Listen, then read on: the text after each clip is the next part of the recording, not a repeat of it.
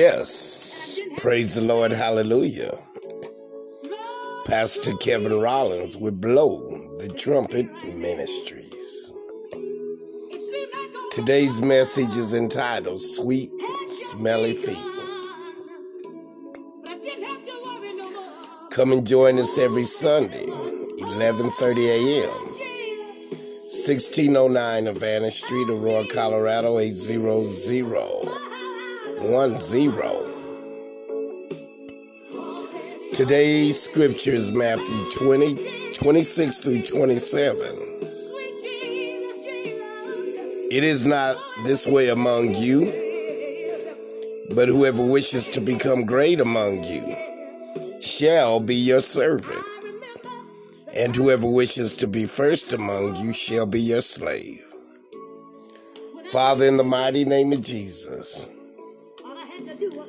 Father, it's all about you, Lord, because we are nothing without you, God.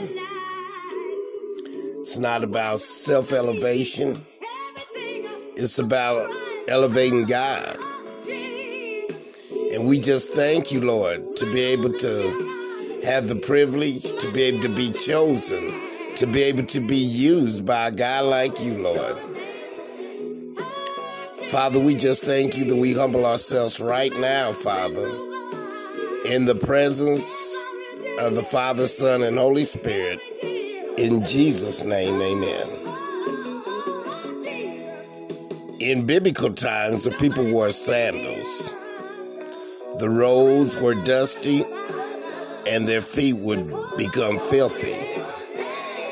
It was customary that the lowest-ranking servant would wash your feet. Jesus rose from the table, removed his outer garment, wrapped a towel around his waist, and knelt at the first disciples' feet. Jesus loosened the sandals from the disciples' feet. He poured water into the basin. I wonder, did Jesus think of pouring his life into the disciples for 3 years? Pouring out his blood on the cross? Bathing his followers in his righteousness? Have you ever got your feet dirty in your Christian walk? How did you get the mud off of your feet? Did you scrub them or did you wash them several times? We walk around in a dirty world, and we must place our feet and hands into Jesus' hands. We must be aware that dirt is on our feet and sin is what makes our feet dirty.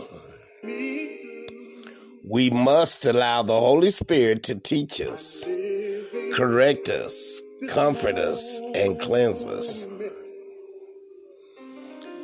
Jesus sends us on a purified walk to serve others, to wash their feet, and to become a servant of others. He has equipped us for every good work, and he is increasing our love for others as we obey his leading.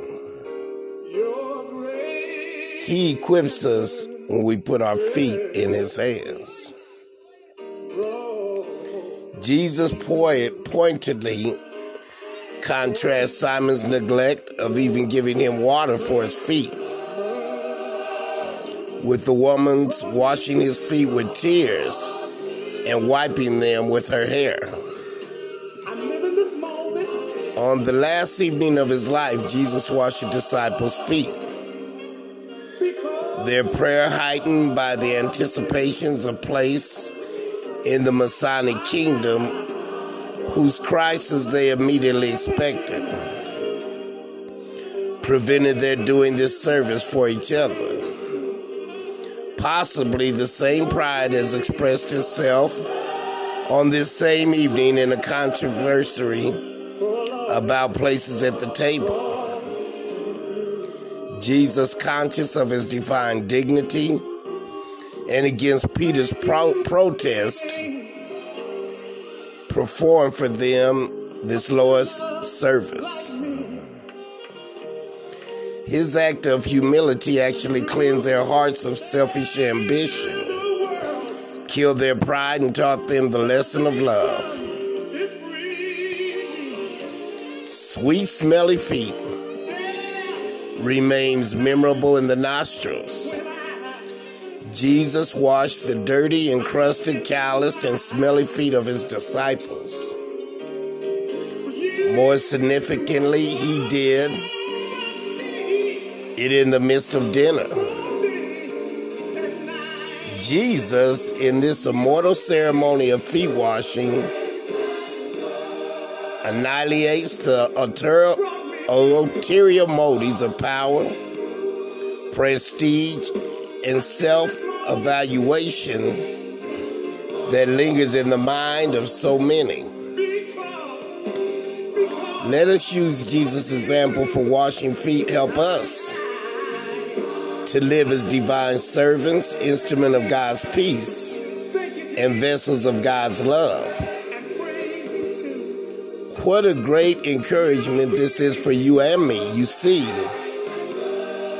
Jesus loves with the same kind of love with which he loved his disciples. Jeremiah tells us that it is an everlasting love. Paul tells us that nothing will ever be able to separate us from the love of God, which is in Christ Jesus. Regardless of what transpires in your life and mine, we are loved perfectly, unconditionally, and eternally with the awesome agape love of Almighty God. Jesus has one purpose. Jesus had one purpose when he came to this world, and that purpose was to die for sin. He accomplished his purpose on behalf of every man. He did this because of his great love for you, his great love for me. In fact, the cross is absolute, indisputable proof of his love. You may discount everything else God has ever done for you and write it off as luck or whatever, but you will never be able to shrug off the death of Jesus on the cross for your sins. The cross stands as a monument to the awesome love of God for you and me. I stand amazed when I consider all that the Lord has done, is doing, and will do in my life. He has loved me beyond my mental comprehension. After all, there is no merit in any one of us to commend us to God. If we got what we deserve, we would all be in hell today. But thank God he does not give us that which we deserve. He gives us that which we do not. Rule with the heart of a servant, serve with the heart of a king. Like Jesus, I'll remain a servant till I die. Like royalty disguised in rags, those who live to serve undertake a higher calling, which most folks overlook. Serve others and you will live a blessed life. Father, in the mighty name of Jesus, we just thank you, Lord, that you have given us opportunity to be blessed and thankful and to live a blessed life by serving others and serving you, Father. Dear Lord, it's such an awesome privilege to serve a mighty God, Father. I just thank you as I bow on my knees right now, Father, dear Lord, and thank you for your blessed assurance, Father. Oh, how I love you. Oh, how I love you. And we just thank you. We praise you. And we just ask that you be magnified in us, Father. We need more of you and less of us, Father. We give you glory, honor, and praise in Jesus' name. Amen. This is Pastor Kevin Rollins with Blow the Trumpet Ministries. If you want to be a blessing to blow the trumpet, go to Giveify. Look for the Blow the Trumpet logo, the man blowing the shofar. God bless you.